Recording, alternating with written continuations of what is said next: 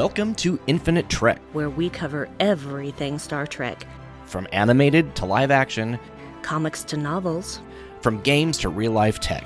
If it's Star Trek, or even Star Trek adjacent, it's here. So get ready to talk about Trek no matter what your knowledge level is. Whether you've been watching since the 1960s or just discovered Star Trek 47 minutes ago, we welcome you.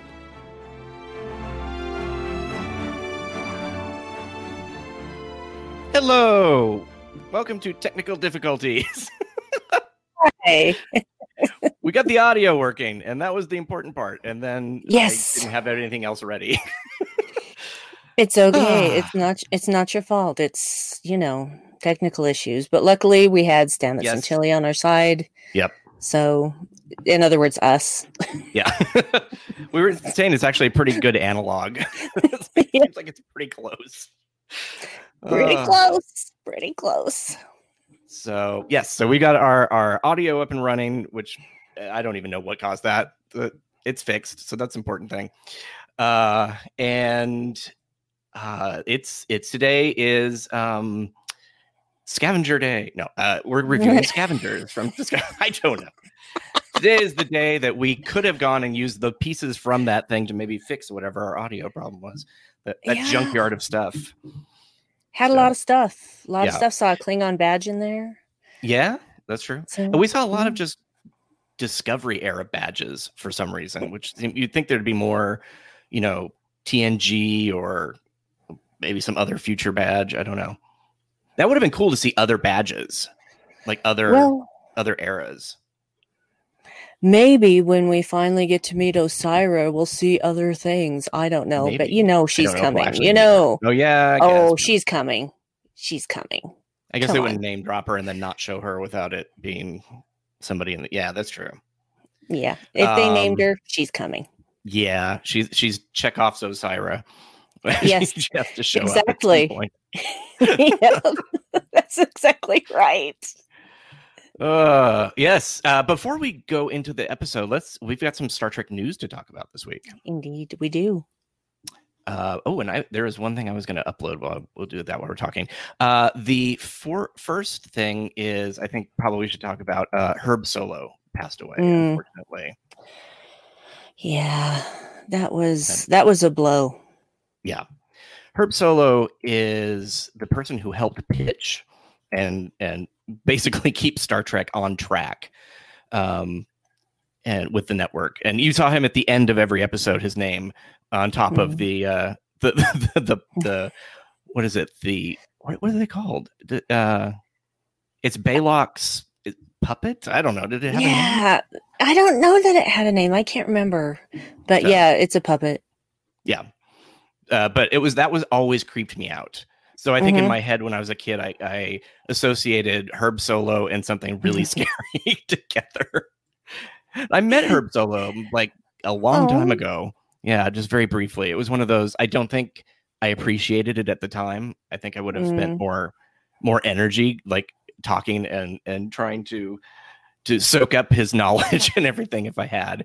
But yeah, he worked in that. He also he was the executive in charge for the 2 seasons once the show started, and he eventually went on to do like The Man from Atlantis.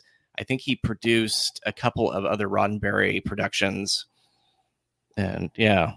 So I watched Man from Atlantis when I was a kid. Boy, Patrick Duffy was young. Yes, he was very good looking. Oh yeah, big crush on him. Yeah. He Man from Atlantis is one of those shows that I've went back and watched recently, and it's just like, this isn't bad. There's some 70s stuff in there that you're like, okay, we wouldn't do that way today, or just a little too cheesy. But if you compare it to like the $6 Million Man and Wonder Woman and stuff, there's no reason why that couldn't have got more airtime. So, I agree. Yeah. So unfortunately, we have lost Herb Solo. We have Anson Mount made an announcement. He teased it on Twitter, and if you're a person who works in Star Trek as like a show that's coming out soon and you tease something, it probably should be about Star Trek, because otherwise people might like give up their morning just because they knew that they might have some news to find out that it wasn't that big of a deal. I mean, that person might be me. I don't know.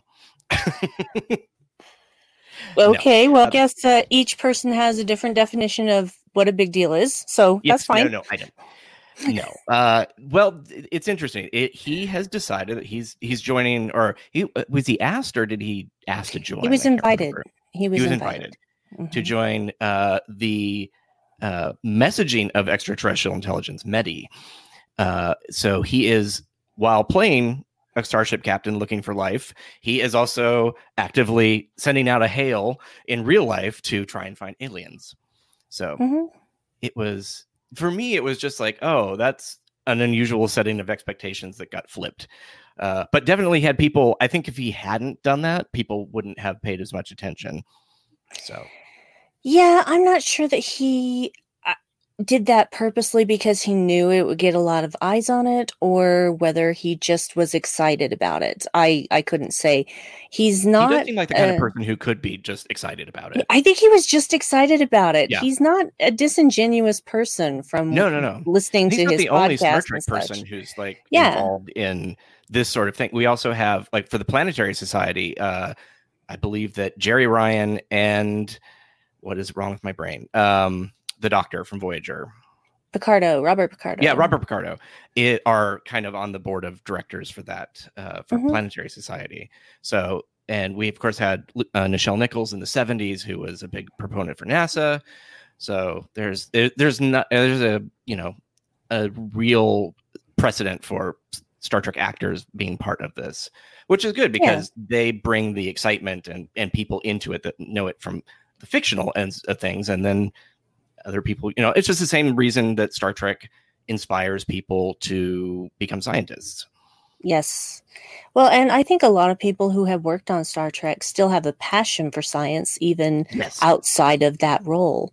So, it actually seemed like a good fit to me. And the thing that I hate most about it are the trolls who are going, oh, you've got an actor who joined. You know what? You don't know Anson Mount. You don't know what he does in his free time. He's a very intelligent person, both emotionally and mentally, and you can just bite me, okay?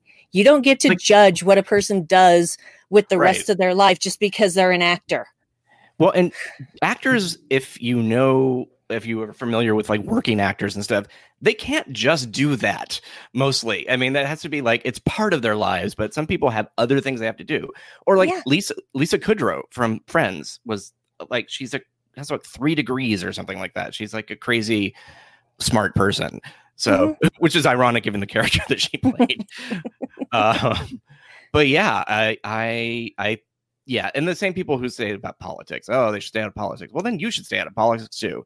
Just you're a random person on the internet. You have even less reason for me to listen to you. Yeah, I've never understood that. Never once. I just thought, wait, they're citizens of this country and they pay taxes, they vote, therefore they can talk about politics. I think so. You would think so. Yep. Anyway, whatever. And then this is sort of a history of news. 14 years ago, I think it was 14 years ago today, the animated series first came out on DVD. Oh, and wow. I found a screenshot from StarTrek.com from 2006, and it is a very different looking site. Wow. Yeah. I love that you have Adobe Flash Player is blocked because I don't think the ad would have shown up anyway, but it was hilarious. That's great. So they have their, but yeah, so this is when most people think, oh, it became canon. It never was not canon, but this is canon. When it was put out on DVD, but it was also the first series to ever have been put out in total to begin with. It was on Laserdisc, and then it came to videotapes, but you had to buy all of the other series piecemeal. It was like $50 a cassette in the 80s or something. It was insane.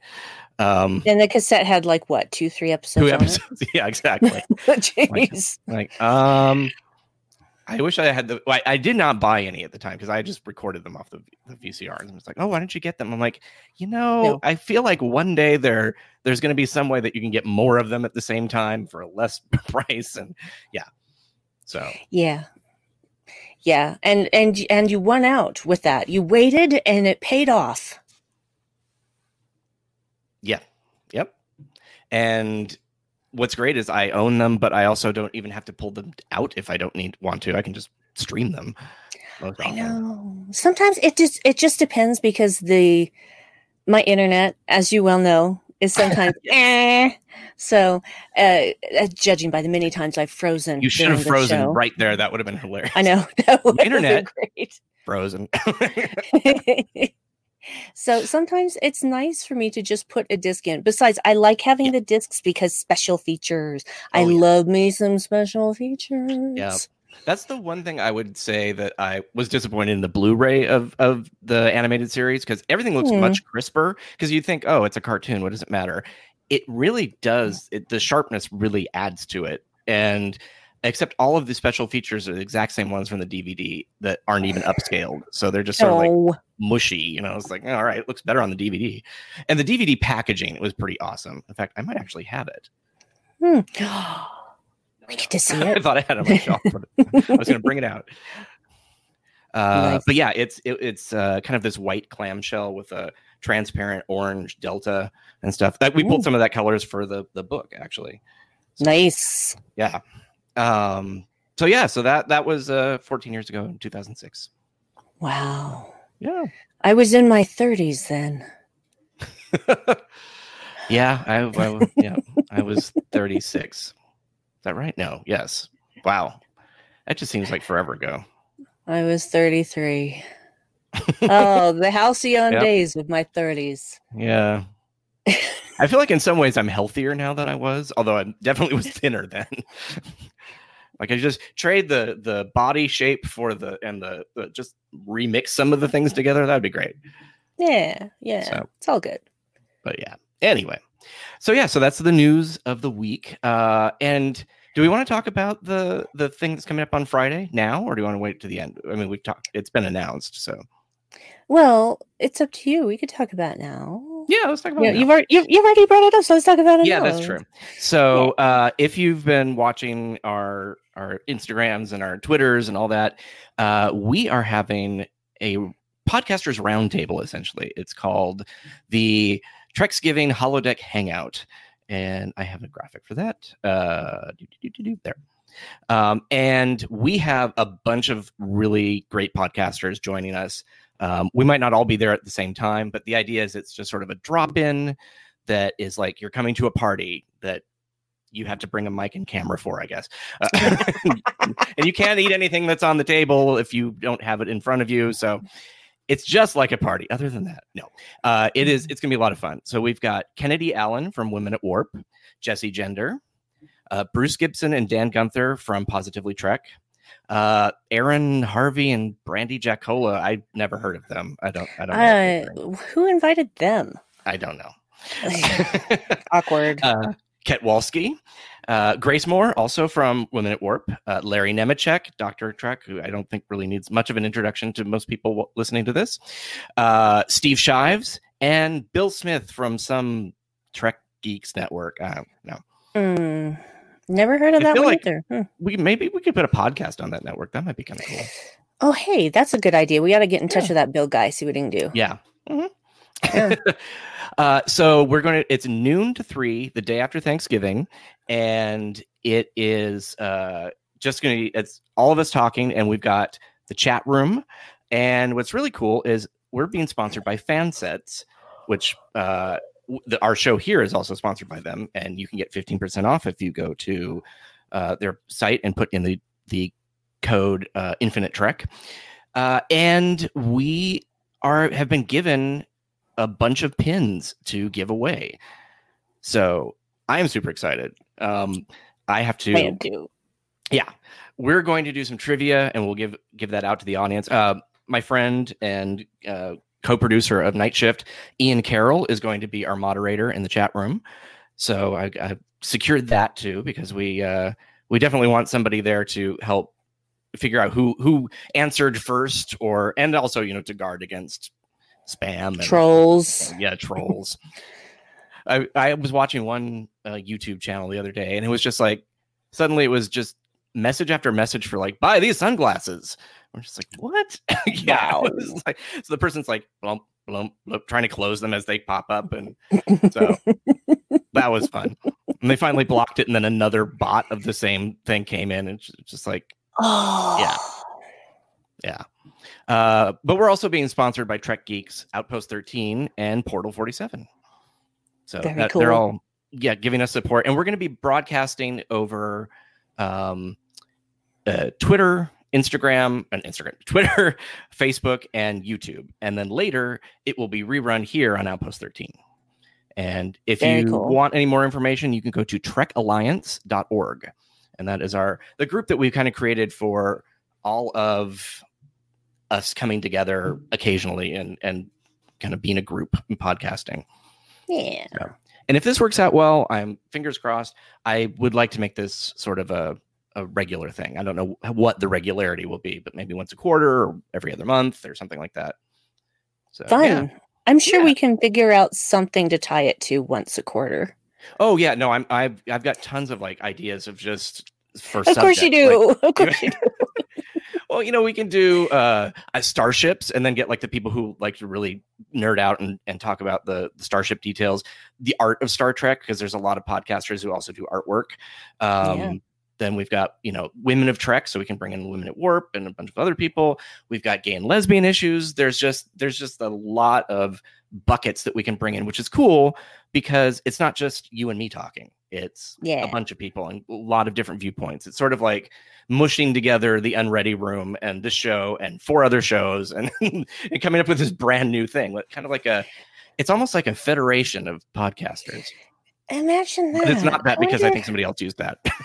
Oh well. Yeah, it's okay. But yeah, so it's pretty exciting. So yeah, join us Friday the 27th from noon to 3 Pacific, and hang out and maybe win some pins. Ooh! And when he says a bunch, he's not kidding. He told me how many there were, and I about fell on the floor. Yeah. So it was one of those like, okay, now I have to. It's not just like here are 4 pins and that'll be easy to monitor. Now it's just like how many times we're gonna have to do trivia to hand these out. I may also be giving away one of my books. Ooh, that's the other thing that we've talked about. So I already have your animated series. I know that was the reason. Like, how many people actually have it? So I guess if you don't have it and you want to win it, then that would be cool. It's a real guys. You want to win it? Take it from someone who is not just blowing smoke up Aaron's butt. You need this book. Thank you. I like Dave the Mod, Battle of the Star Trek Adjacent Stars.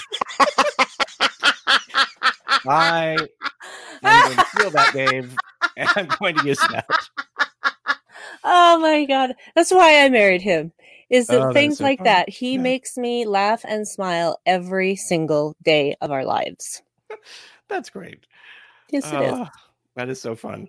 We also had somebody tweet that this group of people are the captains of the positive, which I thought was really nice to hear. I was like, okay, that's cool. Like, I'll take that too. Yeah, absolutely. So, yeah, I'm not here to tear people down. Yeah. It's very cool. Very nice. I like that. Yeah. Shall we move into our review of Scavengers? Speaking of maybe not as positive. Well, I'm the one who's in the minority this time because I saw things a lot differently than other people seem to have. Huh. Okay. Well, that's good. I think for like, if I just give my little brief overall thing, is that the parts are greater than the whole. Instead of the reverse, where it's sometimes like the whole is greater than the parts. There are a lot of great moments, but there's also a big chunk of plot that could have come out of literally like hundreds of television shows, with the only change being that the person they were saving actually lived. That is like, okay, that was a twist, I guess. The Andorian survived. Great. Otherwise, it felt like we were going after a MacGuffin thing that's going to fix the other MacGuffin.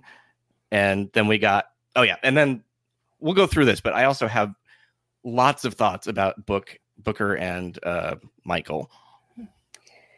Okay. So I've been holding that all in all week. So okay, dump it out. All right, just vomit it out all over me. I'm ready. We probably should explain a little bit just for people. I don't know if we really need to how much review we need to do, because people listening to this show have obviously already seen the episode. Yes, so, and if they haven't, why are they listening? Is that the Discovery is getting refitted and they're getting all sorts of cool new gadgets. Michael has got a message from Booker that he's being held captive while he was looking for what do you call a black box that was like the revelation that the whatchamacallit, the burn had an origin point. Yeah. I mean, I don't think anybody actually thought that it literally just came from everywhere at once. If it came from someone, it had to come from something. Well, right? I don't know. It felt like a big reveal for something that wasn't really that interesting. Well, the way that it's been presented to us thus far has been that all ships at warp with dilithium warp cores exploded at the same time. Right. And I feel like if there is a difference in time of when it started, that is going to be, like microseconds. But it's still going to be a difference instead of everything happening at once. Right. So that means... I imagine that, wouldn't you think that if you were in this world, in the world of the 32nd century, 30th century at that point, I guess? 32nd century. No, but I mean when it happened, because it was... when it happened, 30th century. Well, it was, 120-ish years? Yeah. So yeah. So not right now, but like 100 years before what we're watching. So it was 3060 thereabouts, because it's 3188 now, so it's around 3068 that it happened. Okay. Yeah. So the 31st century. Yeah. Okay. Well, actually, it's 3189 now. It was 3188 when Michael got there. It's 3189 now. Oh, all right. Well, it's rough. It's way closer to that than any further point. So their science is that much more advanced. I don't believe that anybody, when this happened, would have been, it happened all at one time. I mean, I would think that they're monitoring, which clearly that's what these black boxes are, would have been, there was an origin point, but it's just so microscopic. And maybe, this is the one thing that kind of is weird to me, is like if they could just talk to all these people, they probably could figure it out. I mean, what if we had a ship that could like appear anywhere and like fix the relay system of communications? I mean, wouldn't that be amazing? Oh, wait, we do. That should be the very first priority, is to reestablish subspace communications with everybody. Yeah, but I kind of understand why they haven't done that yet, because when they have situations, no, that's not what I'm saying. They have a lot of fires that they're still putting out, not pulling out. And Discovery is their only ship that can get there instantaneously. And if something happens in the Beta Quadrant, Discovery is the only ship that's going to be able to get there. And what if they can't get in touch with her because she's too far away fixing relays?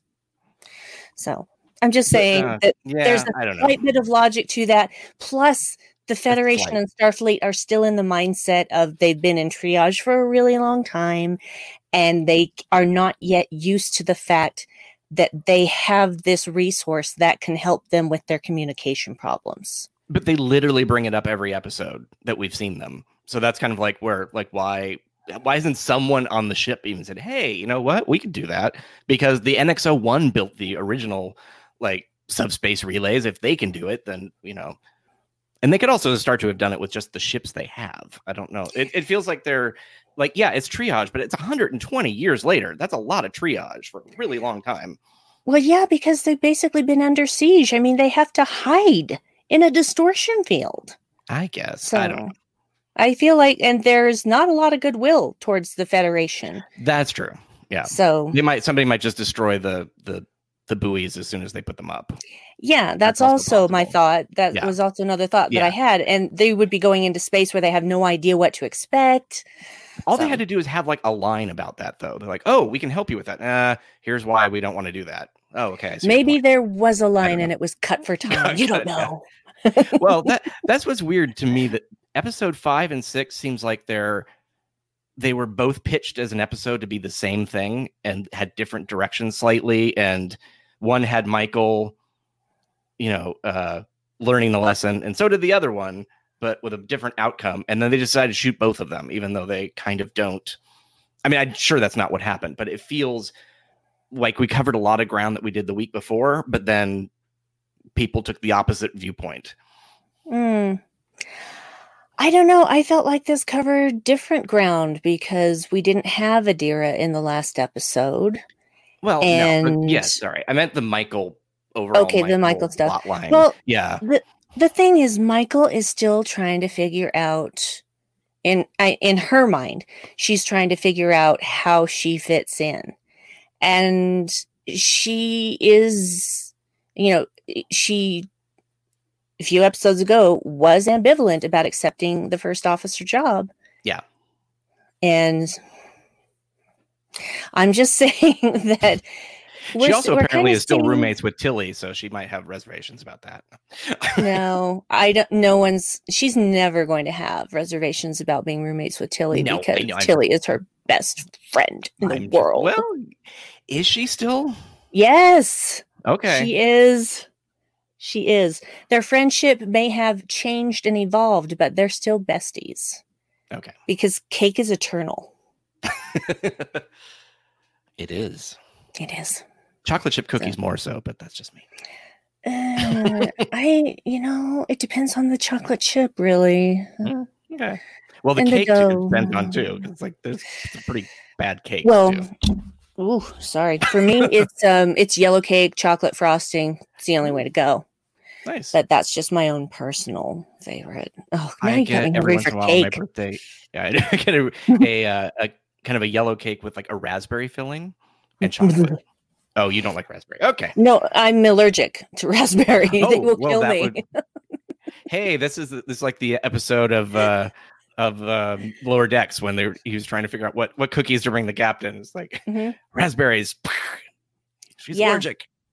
It's very bad. It's very bad. The first time we found that out, I was 19, and it was horrible. Have you ever had hives on every surface of your skin? Yeah, all over. I have some body? allergies. Yes. Yeah. I've never had hives on my eyelids before. It's not fun. No, everything hurts. I had that, and then my throat started to constrict. That's the worst part. Is you can't breathe. Yeah, that is so scary. The doctor, it was so weird. Here's a side journey into my how I found out that I was allergic to codeine. So I was given some sort of cold medicine that had codeine in it, and I became ultra hyper. Like my mom's like, "What is wrong with you?" And I jumped off our deck in the backyard. Oh. It was snowing, so I landed in snow. But my mom's like, "What is wrong with you?" And then she brought me. She's like, "What's going on with your skin?" And then everything started breaking out, and then my throat started constricting. So it made me slightly crazy, and then I had this reaction. So, that's terrifying. And that was when I was a teenager. So I don't know if they had given it to me before then. So it seemed like either it over time built up or something. I don't know. That was not fun. But yes, I know what the hives feel like. And yeah, I never actually eaten a raspberry before because I didn't like the smell of them. So it was as if, yeah, exactly. My body was saying poison. Please don't eat that. And my father's mother had a strawberry/raspberry patch in her backyard, and they would always want me to pick raspberries. I wouldn't even touch them. I'm just like, no, I don't like the smell of them. Well, and it was my to pick either. They're just squishy. Yeah. And it's my mother's fault that we found out I was allergic to raspberries because she had brought, I was still living at home at 19. Yeah. And she had brought home like these decadent muffins. And she says, "You've got to have a bite of this. It's amazing." And I said, "What is it?" And she says, "It's a chocolate raspberry muffin." And I said, I don't like raspberries." And she says, "Oh, you've never even eaten a raspberry. You have a bite of this." And, she can get very insistent when she wants to be. And I knew she wouldn't leave me alone. And so I took a bite of it. Immediately, it's disgusting to me. And I spat most of it back out. And she thought I was just being overly dramatic.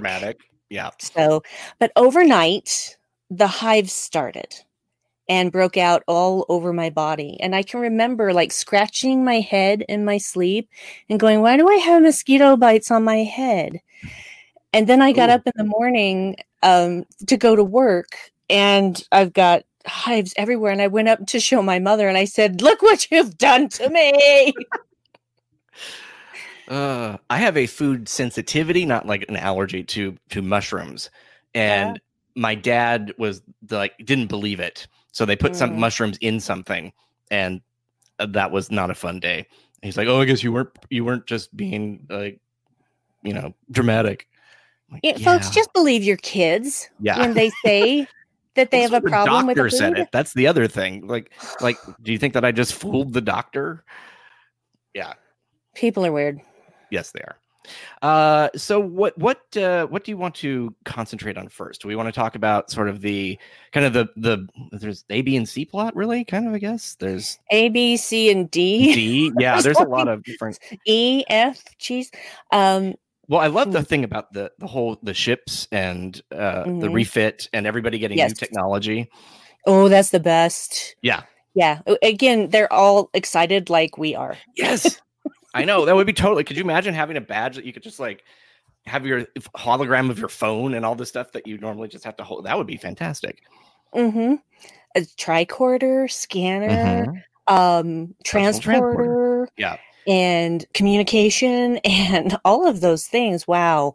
I like that. I want one of those. What I love about the badge transporter is that you double tap it the way you double tap your ear pods. I mean, it's like, it's very, there's a familiarity to what they're doing, like the double tap and the idea of Linus just popping up everywhere that was so good.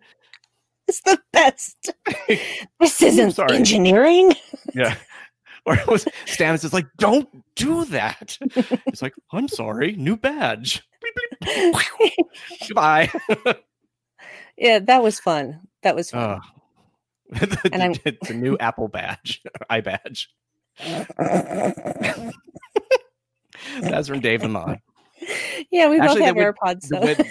Their naming convention now, though, it would be the Apple badge. They wouldn't have the I on it. It would be the Apple badge. It would either, because before it would have just been the iBadge. iBadge, but now it's the Apple badge. Apple badge. I think because they figured out that anybody can kind of use I. And it was used for a lot of other things at the time, so. It was indeed. It was indeed. They probably just got tired of trying to go after people in court. Can't use that. Can't use that. I mean, maybe they still would. I would if somebody came out with an I something. I wonder if they would still be like, "Nope, that's still ours. We're just not using it." I don't know if you can copyright a letter, but anyway. No, probably not. They would try. I'm assuming. Yeah. So I've heard that some people don't like the A on Discovery registry. Let's see. Here's a screenshot of the newly detached nacelles, and I call the Tron Legacy version. Yes, thank you. That's what I thought. I thought the same thing. I'm like, wow, it's so Tron. And I covered Tron, and that's how I met Neville Page, who designs a bunch of stuff, which makes me wonder how much of that is actually Neville Page. But I don't. He's not doing like the industrial design of Discovery, so probably not. But have you noticed also that they have a lot of ships that have like 3 or 4 lights just sort of in a row for some purpose? They're like they're just randomly put on the ships. Like on the nacelles, there's like 3 lights on one side. They're just like little porch lights almost or something. I don't really know. They're so if people didn't Discovery, like the A because I don't know. People didn't like them putting an A on it since it wasn't an entirely new ship, but it kind of is like almost completely new. Yeah, it's more of a refit than some of the other ships that they've done. Yeah. Well, and here is my headcanon on that. Since according to Starfleet and Federation records, Discovery was destroyed. Yeah. That means this is, for all intents and purposes, a new Discovery. Yeah. So it actually didn't bother me at all. It was just one of those things like, oh, it's an A now. That's so cute. And now I'm hearing all these rumblings about, I don't like the A. Just weird to me. It's like, what a thing to die! What a thing to have that be that your hill to die on. Just well, you know, I just glad it didn't come out all sovereignty. No. I don't want to look like a sovereign class. That was from Lower Decks. Yeah, no, it's so pretty. It's still my girl. It's still my girl. And I'm really glad to see that Stargate Atlantis is still canon. I know, right? That makes me very happy. Yes. A ship flying over the refit looked an awful lot like a puddle jumper from Stargate Atlantis. A lot. Yeah. A lot. Even the back door, like the little thing that pops down in the back. It just, yeah. Mm-hmm. So, well, there is a connection because Connor Trinneer did guest star on a couple episodes of Stargate Atlantis. So what was his name? He was the Wraith, but what was it? Like Todd. It was Todd the Wraith. Oh no, was it Todd? Because I thought Todd the Wraith was Christopher Heyerdahl's character. So I could be wrong. I could be wrong. Someone who knows Stargate Atlantis better than I do. That is, I looked it up real quick with it. Yes, that's so. I don't know what he played. Did he have a name? I'm sure that he did, but I don't remember it. Unfortunately, I feel like they gave him like a goofy name, like kind of like that, like Steve the Wraith, or yeah. He had been. I mean, like they restored him to his original form, so he wasn't wraithy after that, but he is still kind of wraithy in the head, I guess. It's been a while since I've seen it. Yeah. Was he impersonating a human to start with? I don't know. It says Michael Kenmore. That's what he's playing in IMDb. I don't know. Okay. I think it was that he had been turned into a wraith. Maybe that's. I think that was one of those big reveals that the wraith weren't all an original species, but had absorbed other species, some sort of thing like that. It's been a long time. I'm sorry. It was 2006. Okay. You watched that, and then you went out and got your animated series. Yes, I did. That's exactly right. And I was in my halcyon 30s, and I don't remember everything that happened back then. Okay, guys, I'm sorry. Yes. Oh, and one thing I noticed when we were looking at the inside of the ship, there is a blueprint like on the screen that is not only not the Discovery after it has been refitted, it is the Discovery from before the show started, when it had squat nacelles and kind of a more squishy body. And yeah, I don't exactly know how that happened. But it was in season 1. I saw that. I'm like, oh, the good thing is they can just take that out in the next season. No, they just brought it back for season 3.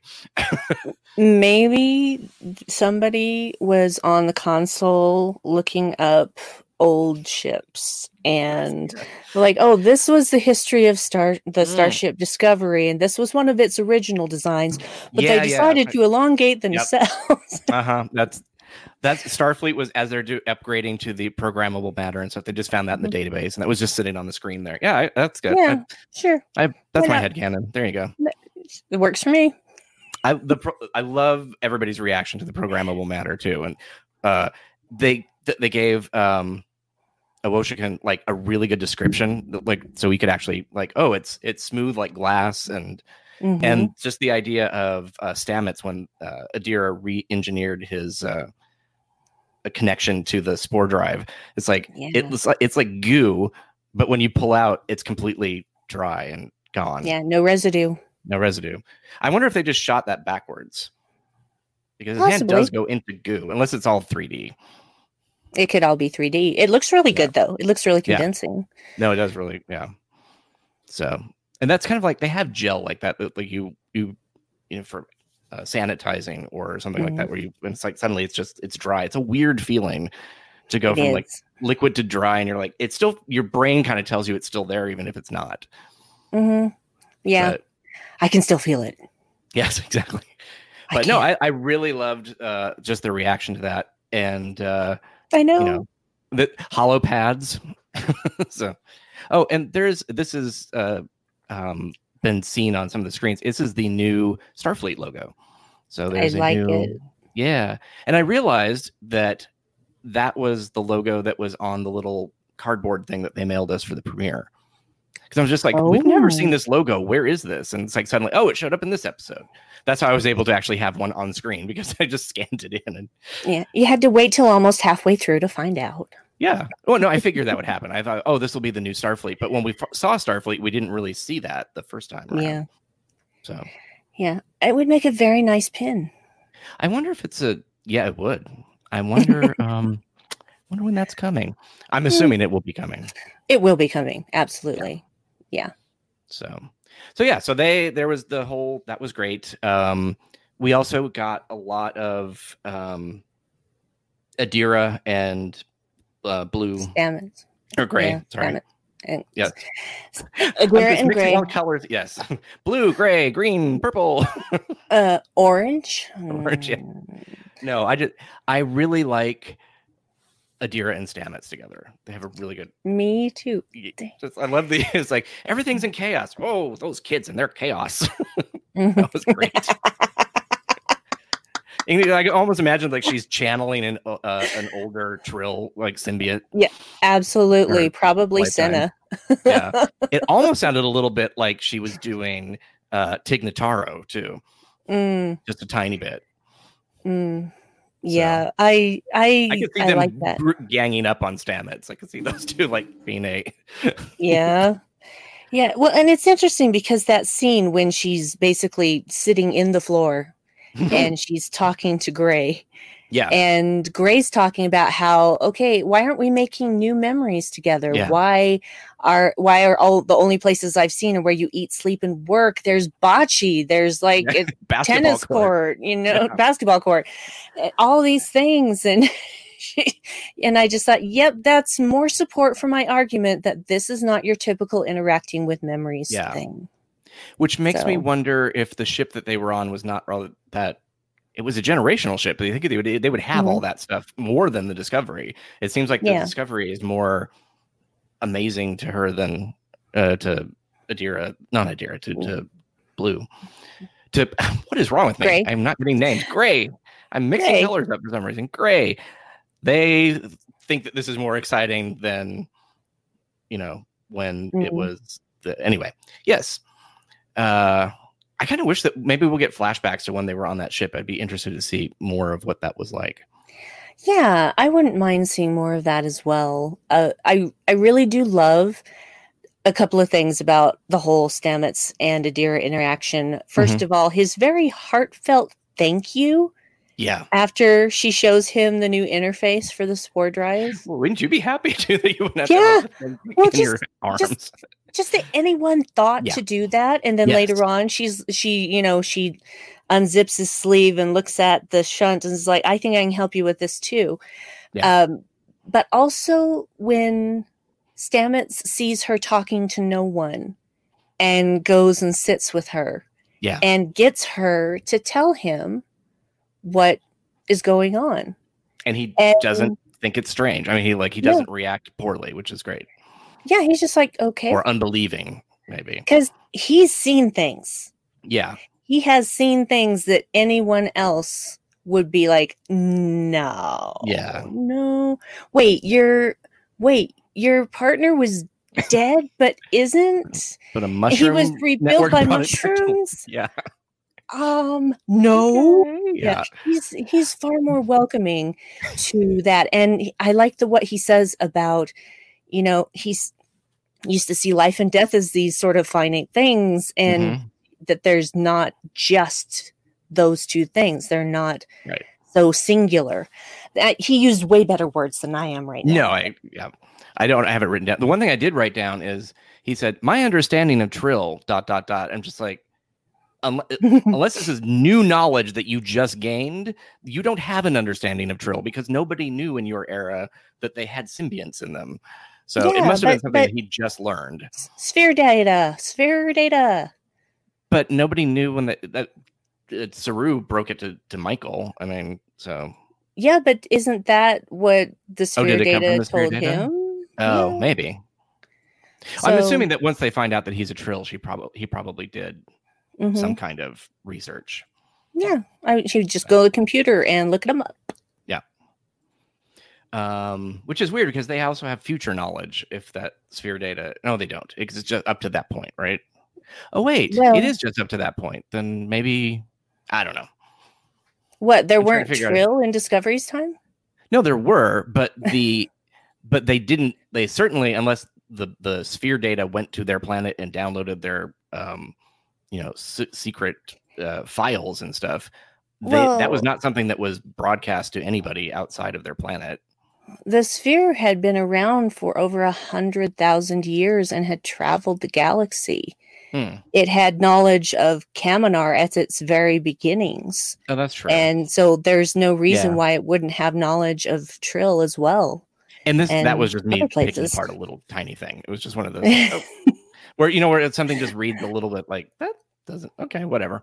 Yeah, it did not affect the whole scene at all, and the scene was really beautiful. It was really beautiful, and that travels into that scene that Stamets has with Culber when he's talking about Adira trusting him that day, and just their interaction with each other. And it was so nice to see that. Oh, it was a beautiful thing, and it just made me so warm and fuzzy inside. They could only have heartfelt conversations when they're in their maroon pajamas. Yeah. When they're getting ready for bed, that's when the heart talks come in. Yep. I did that for Halloween. I had the little tiny Discovery pin and the maroon. Like went to Target and found one that worked. And nice. I'm having really comfortable Halloween costume this year. So yeah, no, I just really loved that positive interaction between partners, and it wouldn't have mattered what gender they are, but it's especially wonderful that they are, portrayed as just normal. This is just normal because it is just normal, you guys. It is normal. So, real quick, a flashback to our previous conversation about Connor Trinneer and the Wraith. Patrick said, Michael Kenmore was an alias that Trip used in the last Romulan War book. So that's great. That's fantastic. Oh my goodness. Wow. The connections, the references, that's the beauty of sci-fi in general, is that they will reference each other all the time, and I love it. It makes me happy. Guy Flagman or whatever he was in what am I trying to say? Oh, in Galaxy Quest was a character in one of the recent Star Trek books, which was hilarious. Not Guy, actually, it was Rock. The character, I think, was the character. So just his reaction, I think it was Geordi is just like, what is wrong with this guy? Kind of a thing. It was like, you are weird. I don't think he said it quite like that, but Geordi isn't really known for being completely tactful about things that he doesn't really understand or care about. Yeah. So yeah, long story short, I am looking forward to seeing more Adira and Stamets. Yep. And I love the Gray. side. I actually like the triangle of that. Oh yeah. I like all I feel like that. that's where that actor's chops started coming out. Because before that, it's just a lot of pleasant smiling to me. That's what I was like. I was never getting like I didn't get the personality, didn't get into it, but I just love the three of them kind of bouncing back and forth and her being the translator. So I think that was a lot of fun. It was indeed. I look forward to more. I wonder if he'll ever change clothes when it's a memory. I guess he can appear however he wants. Yeah, I'm just curious. I don't know. It's going to be like Lisa Simpson, where it's the same outfit over and over again, kind of a thing.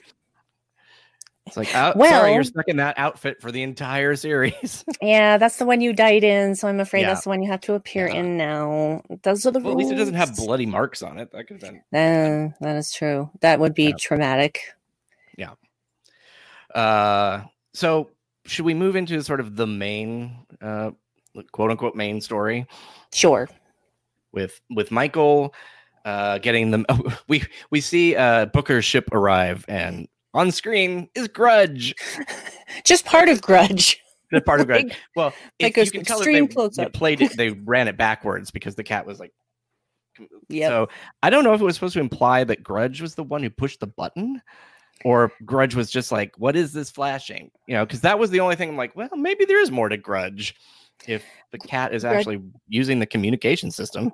Grudge is a queen. Yep. cats can be trained. It's just whether or not they'll do what you want them to do on command. True. So they can learn things. Yeah, that's true. Maybe she was taught how to push this button or whatever if there's trouble or he doesn't show up, and it probably just said, this is where food comes from. Yep. Why is it working? Yeah, exactly. I did love that Tilly is like picking up when Michael is not on the ship and picking up Grudge. It's like, did you eat her? Yeah. She's a large cat as in scale, but she doesn't strike me as like, I don't know what the whole blob and like, just like, it's not that bad. She's not overweight. She's just large. When you stretch her out, it's like this. I mean, that cat is really big. I do love that Mary Wiseman had to pretend to not like cats. Because I'm sure she loves cats, I'm assuming. She has a cat. She has a cat. So she has posted stories about her cat before on Twitter and Instagram. So she does love cats. So it was just funny and she did very well, I think, portraying the I am uncomfortable around cats thing. And hey, bud, like she's like trying to use that as a cute in term of endearment, but clearly is like, I'm just using that because I don't want to get attached to you or deal with whatever you are. It's just like, it was weird that she picked him up picked her up and then just then let her down and like now. Well, Grudge just climbed over. Climbed over her shoulder and started going down her back. And I'm pretty sure that was not intentional. That they were basically just go with whatever the cat does. And, that would be hard to train that specific movement, I would imagine. So I'm pretty sure that about half that scene was ad-libbed. It was great. It was. So basically Michael grabbed Philippa, and because she got this message from Booker, I'm in trouble. I've got this. I found your MacGuffin detector, your black box. I almost stopped calling it that. Sorry. And she goes to Saru, which at least she went to Saru the first time. She did at least try and say, hey, this is important. And he's like, nope, we have to be on standby in case we have to jump somewhere. And so she grabs Philippa. It's like, this is an unsanctioned mission and da da da da da da da. And then she walks away. And it's like, well, are you like, what's wrong with Philippa? Or he's just like, you had me at unsanctioned mission. Yeah. Well, the thing is that Book said that he had found it. He didn't say that he'd been captured because at that point he hadn't. Yeah. But he obviously did. And he said, if I'm not back, if I'm not back in a couple of days, then I'm sending the ship and Grudge to you, etc. And that had been 3 weeks. So she knew something was wrong. She knew something was wrong. And for her, time was of the essence. It's been 3 weeks. Is he even still alive? And I think, honestly, that was her first concern. And the black box information was secondary. Yeah. But she made it sound like. But she did. She reversed that in her external communications. So I really enjoyed, there and back their Philippa and Michael's banter, because you can see that how that universe in both of the universes, how they both would have interacted with their respective Philippas. And I just love when she's just like, it's like, I didn't love here. And you just see the look on her face. It was so comedic. It was like, it let her be a real person for half a second. And it's just like, you said love here. No, I didn't. Yes, you love here. It was like, just the way she said it was just she's like, I said live here. Yeah. And then she wanders and she's like your range of motion runs from cranky to homicidal. So she walks over to get like a espresso, which when I turned on the caption, because at that point Philippa had gone into her like trance state and we were having flashbacks to someone named San being killed or probably dead. I slowed it down and I grabbed a couple frames. There's a frame of mirror Michael from the back with Philippa on, like, I don't know if at that point she was the emperor or not, but it kind of looked like it. And, you know, so she's going through that, and if you put on the captions, she's like, I don't even know why I'm getting caffeine. My heart's already racing a million miles a minute. It's like, she's like, espresso. So yeah, she's just, that flashback, it kind of helps support my initial feeling that she is reliving past trauma that she that's a theme of suppressed. This episode, really. There's a hell of a lot. It's the season, dealing with trauma, because trauma is a very real life thing, and there isn't a person on this planet that can't relate to that, especially after this year. So it's great that we're getting it from all these different angles and different approaches, and how different people, you know, and she's like the stoic, you know, I'm not going to, you know, don't help me. And the fact that she points out, it's like, I trusted somebody named Michael before, and look where that got me. So I feel like she is lashing out because she is scared, and she does not want to appear weak. Yep. And so her crankiness is turned up to 11 now. So I cannot say that I've ever experienced that, going through like health issues. No, I've never experienced that either at all. Ever. It's just so foreign. I don't even understand how that emotion works. I know. It's not like that. It's not like I experience sexism almost every single day of my life. So, you know, I don't know what I have to be upset about at all. No trauma here. No. I was just talking about my surgery stuff. I wasn't even going into, like, you know, the greater I know trauma of everything. Yeah. Oh, I have greater trauma than that. That was just the one that I felt was sanitized for your convenience. I mean, that actually would be an interesting conversation to have, just trauma in Star Trek in general. Like how the different characters and different eras handle that. Because clearly, you know, in the TOS era, it was very much like man up and don't deal with it, kind of. There wasn't even a counselor on the ships. But the doctor was kind of the counselor in a way. It was just like it's not like your bartender is basically your counselor. Well, they do mention that in the cage, you know, that people will tell their bartender things they wouldn't tell their doctor. So that's true. I'm really curious to see who is going to play the doctor in Strange New Worlds. I am curious about many things. I have seen some videos that actually Kat Walski sent me about casting auditions for other characters on the ship, and I actually found that very interesting. Again, going with diversity, so I really appreciated that, because they were both for female characters and they were both people of color. So I just thought, I am looking forward to this even more now. Yeah. So we did basically the plot line that we were talking about, that they go to the planet, they run into an Orion who's, as you mentioned, has his aunt. Is that right? Yes. His aunt, yes. Yeah.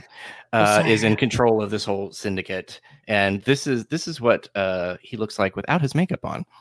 So we have a very it's interesting. I did not expect his hair to be more like really close shaven, and which I guess makes it very easy to put on a wig then, and all the stuff, the prosthetics.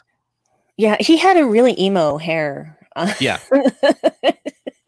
Really emo hair. It fits that character really. It like does. It's totally does. Weird that you could say that haircut fits this person, but it really does. It does. Yeah.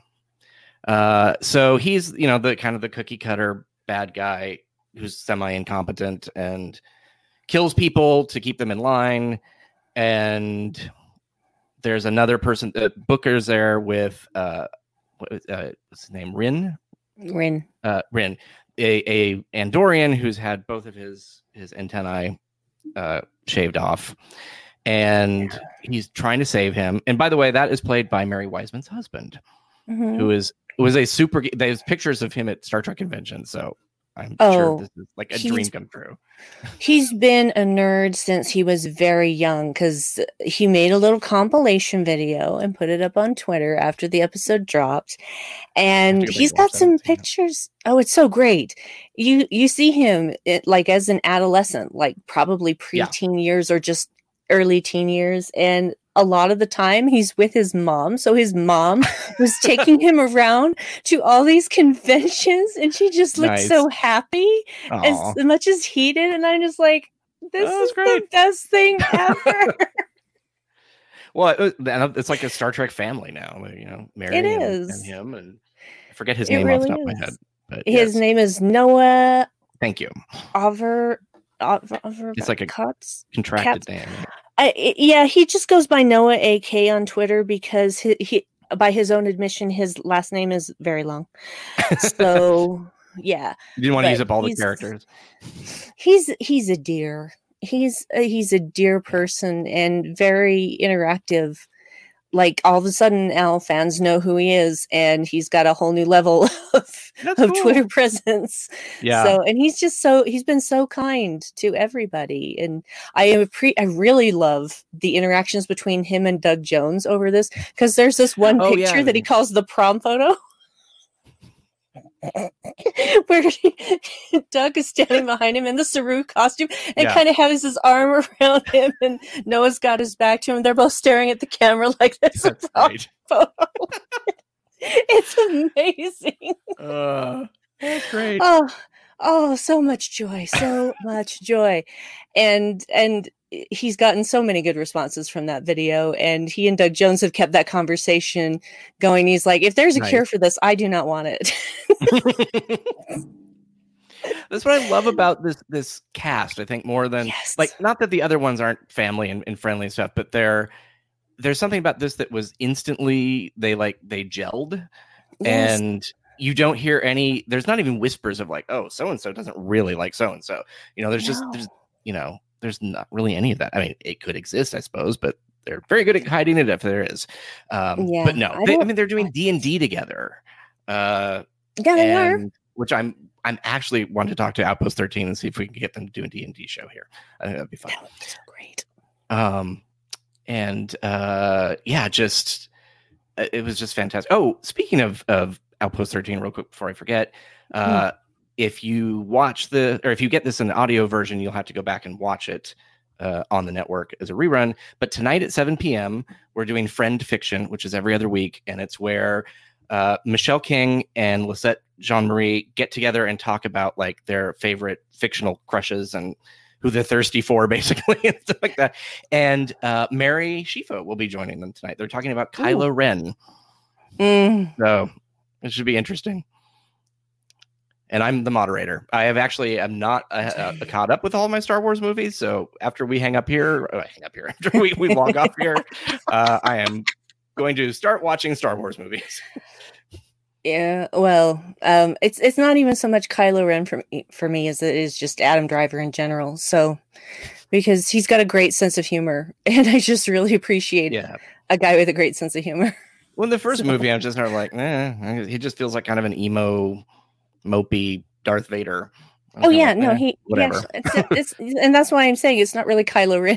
It's Adam Driver. I'm thirsty for. I saw some videos of him. He's like hilarious. It was referring to other tweets and stuff that people had posted. He's like, I don't even understand why they think this is funny, or whatever. And it's like, here's me smiling, and it's gradations of him being like just straight faced to the point to the end where he's like grinning, and so he's commenting on each of the levels of what he was feeling.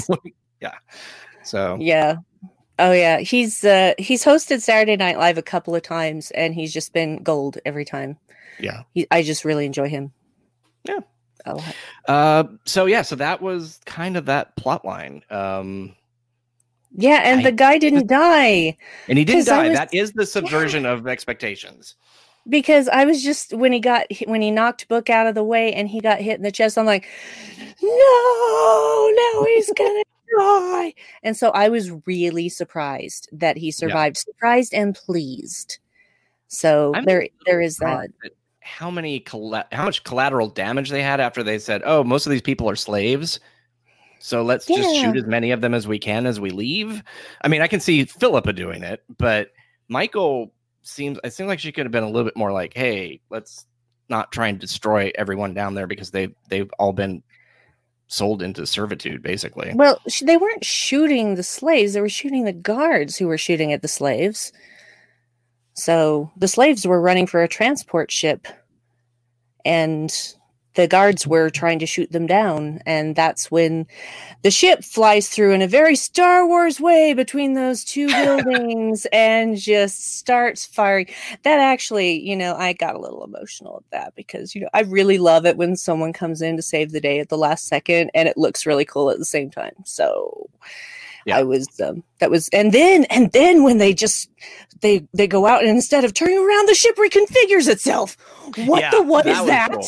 Yeah, that was really cool. That was so cool. Which is good. What we saw in the beginning in the intro, but I just thought it was just showing an exploded view, but it's not. It's like that's what the ship actually does. Yeah, it was just crazy and amazing, and I loved it. Oops.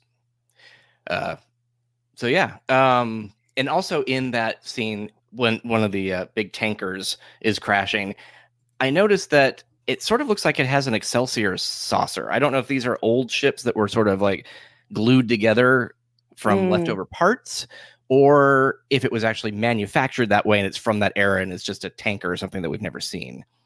But it definitely is a saucer section from that era. Well, it was a salvage yard, so it could have been cobbled together from many different pieces. That is entirely possible. And the reason that I picked out the Excelsior to start with is that the way that the edge of the saucer is angled, it's angled down instead of up like the 1701, like original. But, yeah, it could be. So who knows? I'm curious to see if they talk about those and some of the behind the scenes making of, or it shows up in Eaglemoss ships or something. I feel like there's so many ships now that they are not going to be at a loss for they're not going to run out of ships at this point. Although that sort of reduces my chance of hopefully seeing animated series ships. But well, they're doing a lot of ships at the same time because they're not just doing Star Trek stuff; they're doing Battlestar Galactica stuff, and they're not confined to just certain sci-fi series. So they're producing a lot of different stuff, and I think that there's absolutely room for animated series ships in there. Yeah. Yeah, that'd be cool. So get on that, Eaglemoss. Fingers crossed. Yes. So what is your overall impression of the whole, because you were saying you saw things that other people didn't see. So well, this was an episode where people were discovering things about themselves. Because again, the show isn't named Discovery just because of the ship. And that was made clear to me in season 1, but it's now even more clear in season 2. Like the fact when Pike says he's glad that he got to watch Michael discover her heart. I mean, can you get more clear than that? But Michael has discovered that she is a terrible first officer, and she used to be a great first officer.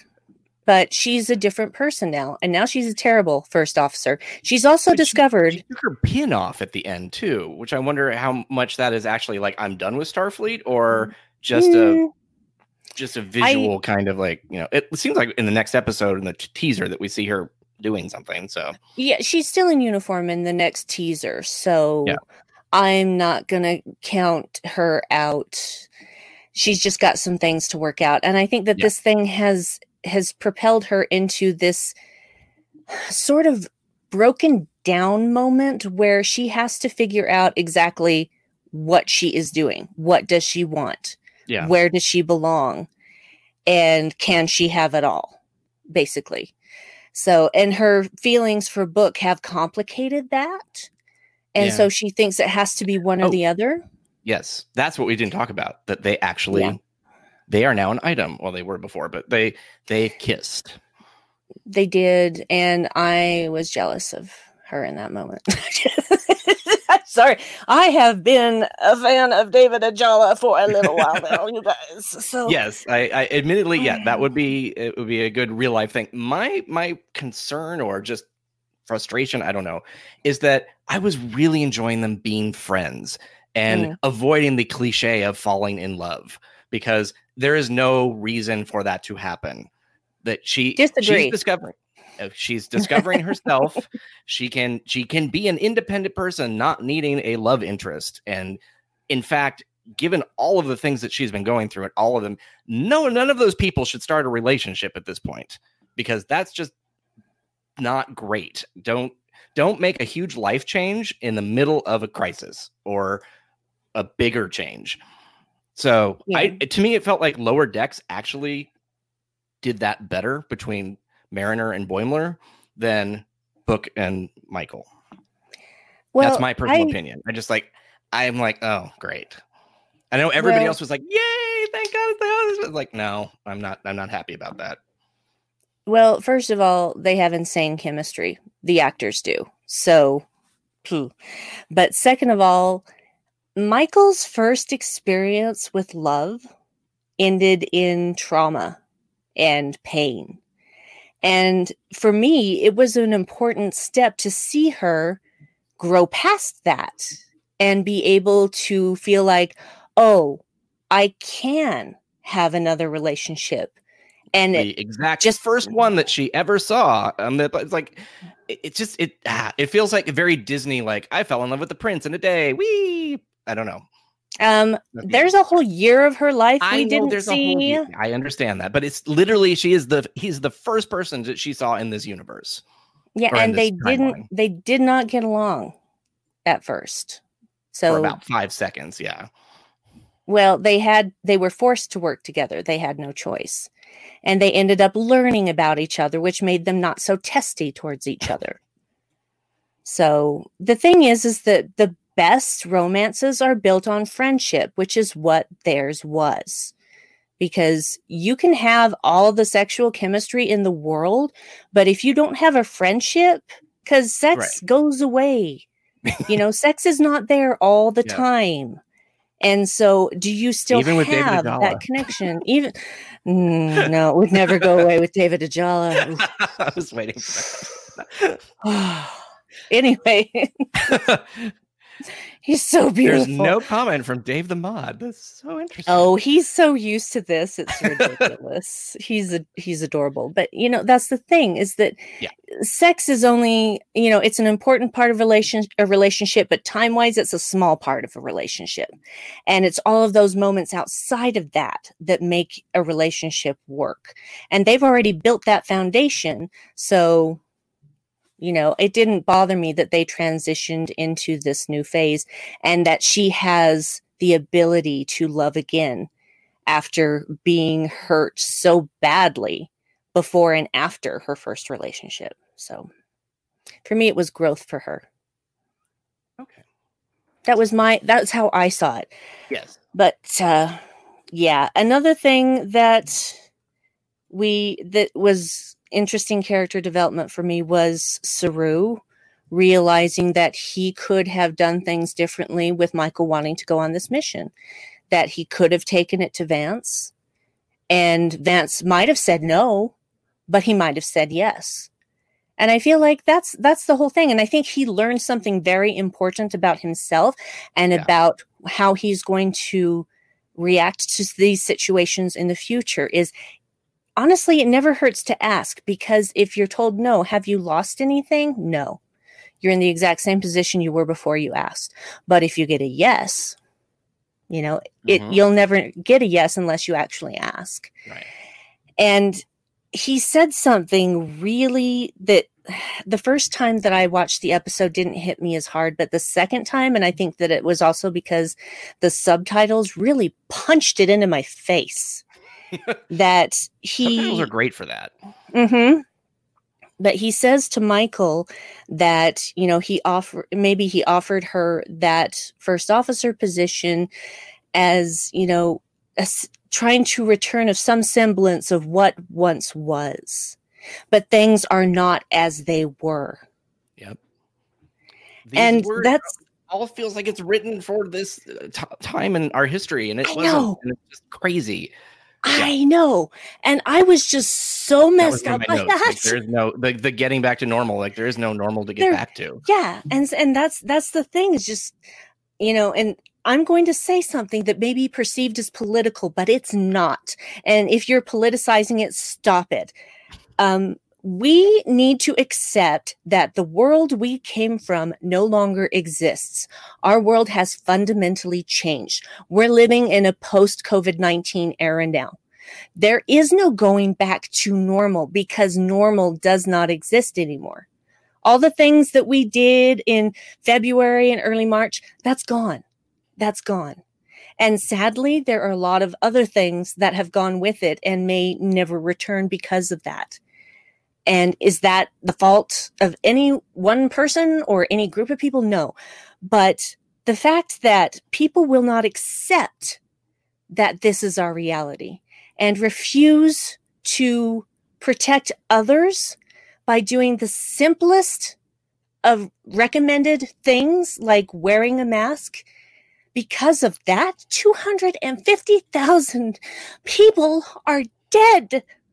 And we still can't, as a nation, fully accept the reality that we have killed our own people because we can't accept this isn't the way the future is going to be. And it just, I'm sorry to get emotional. Actually, I'm not sorry to get emotional. I'm not sorry to get emotional. I'm never sorry to get emotional. But if it makes other people uncomfortable, I apologize for that. But we have to accept that we need to move forward, that we need to accept that what was is no more, and we need to create a better future. Because what we had before wasn't working. Otherwise, this wouldn't have happened on the scale that it did. So stop saying it's a hoax. Stop acting like wearing a mask doesn't matter, because these things do matter. Stop acting like those 250,000 dead people don't matter. All of these things matter. And the only people who can change this and make a different future is us. Thank you for coming to my TED Talk. No, I completely agree. And I have like my own unique frustration, given that I had a heart transplant and I have a suppressed immune system. This has been my life, like since for the last 7 years, actually 7 years tomorrow. When there's a cold and flu season, I stayed at home. I wore a mask. I mean, I did all of this stuff that everybody else is like, oh, I can't do it. It's like going to make me pass out. If a person who has had a heart transplant and has gone through all this stuff can put on a mask a day after the transplant and be forced to walk around the ICU because that's what they wanted me to do, you can do it. I did not pass out. And you, soccer mom, and like dad from work or whatever, I don't know why I said that, put on the damn mask and just suck it up. It's not about your liberty. Yeah, it's about saving lives. And why can't you have that enough empathy to protect other people? They're also now saying that it also can help you. I mean, if you don't want to, if you really just don't care about other people, or if you only care about your little pod of people, this also protects you. Yeah, it just, and it's not something that should have anything to do with politics. It should just be common sense. Yeah, that's what to me is so weird. Is like when this happened, I'm like, oh, this is a crisis, but this is a crisis I can deal with. I understand how to deal with it, and I can help other people, in my immediate, sphere of influence. And I could just see the nation all coming together and like, we'll knock this out before any other beat. No, it just like, I have to say, unfortunately, over the last year, I have lost so much faith in other people. And Star Trek is something for me that I have to watch, because if I don't, then I just like what, and I'm not saying that, it is a TV show. I understand that, but the people that it brings together and the message that it has is more important than it ever has been. Mm-hmm. Absolutely. Absolutely agree. So there you go. There's your weekly Brandy cry. I'm 6. When I was going to start yelling, so yeah, and that's fine. You'll cry. I'll yell. It'll just be a. It's perfect combination. Yeah. We just need somebody on to laugh, and then like find everything funny. Actually, I do that sometimes when I get to the point where it's just like, okay, I don't know how to react anymore, so now it's all a joke. Yeah, actually, I've had that reaction before where something has just horrified me to the point where I think, and instead of crying, I just start laughing, and then I start crying later. But I just like, of course this is happening. Of course it is. Why did I think it would be any different? I know what humanity is like. I worked in retail. I know. Well, like the other day, like just everything was kind of like not important things, but just dumb things were going wrong. And I made lunch. I'm like, I'm going to go to my desk. I'm going to eat and just going to take a breath. And I dropped my food on the way to the office. I'm like, no. And I just started laughing. I'm just like, okay, that's this day. I got it. All right. Yeah. And I think that just kind of helped remove what it could have been me spiraling into just super frustration. And I was like, nope, I'm this is happening. I'll deal with it. And then I'm not going to let it get to me on a deeper level, because the universe is not trying to like make my day horrible by making me drop my lunch. That was just me not paying attention. It was like, no, usually when those smaller things happen, it's the last straw on top of a much deeper problem. Yeah. And so that's when I go to pieces and try to deal with that other problem. That it's like now nibbled to death by ducks. Yeah. And I have actually, I've been chased by ducks before. They are mean. Yes. And geese are too. They are mean. Oh, yes. Yep. Yeah. And they hurt when they bite you. Oh, yes. We have photos my mom loves pulling out of all three of my two brothers and me in the back of it must have been like a station wagon, standing on the thing, just screaming and like kicking away the geese and the ducks. And they're like, my parents are just laughing. And, like, we're terrified that these birds are coming after us. My brother was like maybe 2 or 3, and the other one was, fairly a little bit younger. But yeah, that was an interesting day. Yeah, to say the least. So, I guess we could wrap up here and just remind everybody, speaking of coming together and talking, we have our roundtable next week, which I'm for me, just because Thanksgiving is around the same time. Tomorrow is my transplant anniversary. Thanksgiving is a few days later. And my best friend, Matt Pittner, his birthday is on this year. It's on Thanksgiving. And for the last couple of years, I have spent all of those with friends and together, and Thanksgiving has always been my favorite holiday. And so having something to look forward to with a bunch of people is, even though it's online, it's just, it's really, it's what I'm thankful for. Yeah, me too. Because, we're not going to visit family this year either, because my mother's 82 and we have to protect her. So we're not going to go to her house. Neither I nor my sisters or their husbands were not going to her house. And she was the one who said, yeah, no, I don't want you guys to come. So we're all doing our own little thing for Thanksgiving, but it's still, because I'm thankful for Trek, really thankful. Yeah. It has gotten me through a lot of things, and it's been a part of my life for my entire life. So, of course, I would want to celebrate that with people. Yeah. Treksgiving. Yeah, I love it. Black Alert Friday, or Black Friday Alert, however we want to phrase it. Black Alert Friday. I like that. Yeah, I think that's what Bill hashtagged it, which I thought was great. Yes. And speaking of more Star Trek, coming up at 2:00 is the Improvised Generation on screen, and they're doing like a film noir. I think they're doing more like what is it? A Dixon Hill sort of thing. So I saw Eliza Pearl had different outfits, like, sexy noir, femme fatale stuff that she was trying on Instagram. So this should be a lot of fun. Mm-hmm. Very cool. So that's coming up in about a half hour. And if you are listening to this, the audio version, you can either get a subscription to Outpost 13 and watch it there. And I think at some point later down the road, then they show up on YouTube as well. Fantastic. Yeah. All right. Well, I think that kind of does it for today. I'm sorry. I was laughing at Dave's comment. What? The Maltese bird of prey.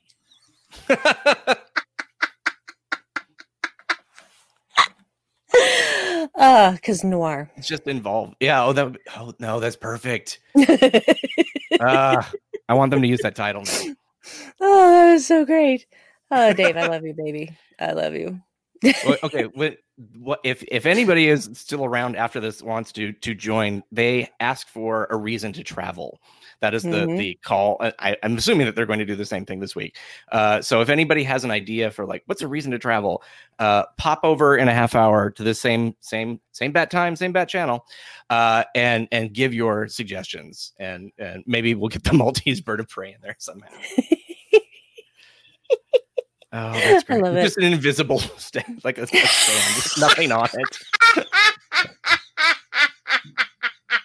It's perfect for improv because look, you're holding it. I've got the Maltese bird of prey. Fantastic. Oh man, this works on so many levels. Oh, I'm gonna have to make that like the book cover or something for that, even if we don't have it in the show. That's amazing. I love it. Well, thank you, everybody. We will see you on Friday. Oh, and we are not going to have a show on Saturday because after doing 3 hours of a show before, we are going to take that as our vacation and Thanksgiving break. So, yes, bring your leftovers. Join us in the chat room. Win some pins, and we'll have at trekalliance.org. We'll have all of the links the day of, or maybe a little bit before. We'll primarily be broadcasting on YouTube on Outpost 13, so that's kind of a new thing, and then Facebook and Twitter. And I've never seen anybody live broadcast on Twitter, so that'll be interesting. Yeah, I don't know much about it. So do they respond with tweets? Like, do we see that show up in StreamYard? I don't know. It'll be interesting. It's all a grand experiment. Yep. Yeah. All right. Live long and prosper, everybody, and happy Thanksgiving. Infinite Trek is a production of Coconut Media Works. Executive producers Bill Smith and Dan Davidson. For more great Star Trek discussion, discover the other shows of the Trek Geeks Podcast Network at trekgeeks.com or find us in Apple Podcasts, Spotify, or your favorite podcast app.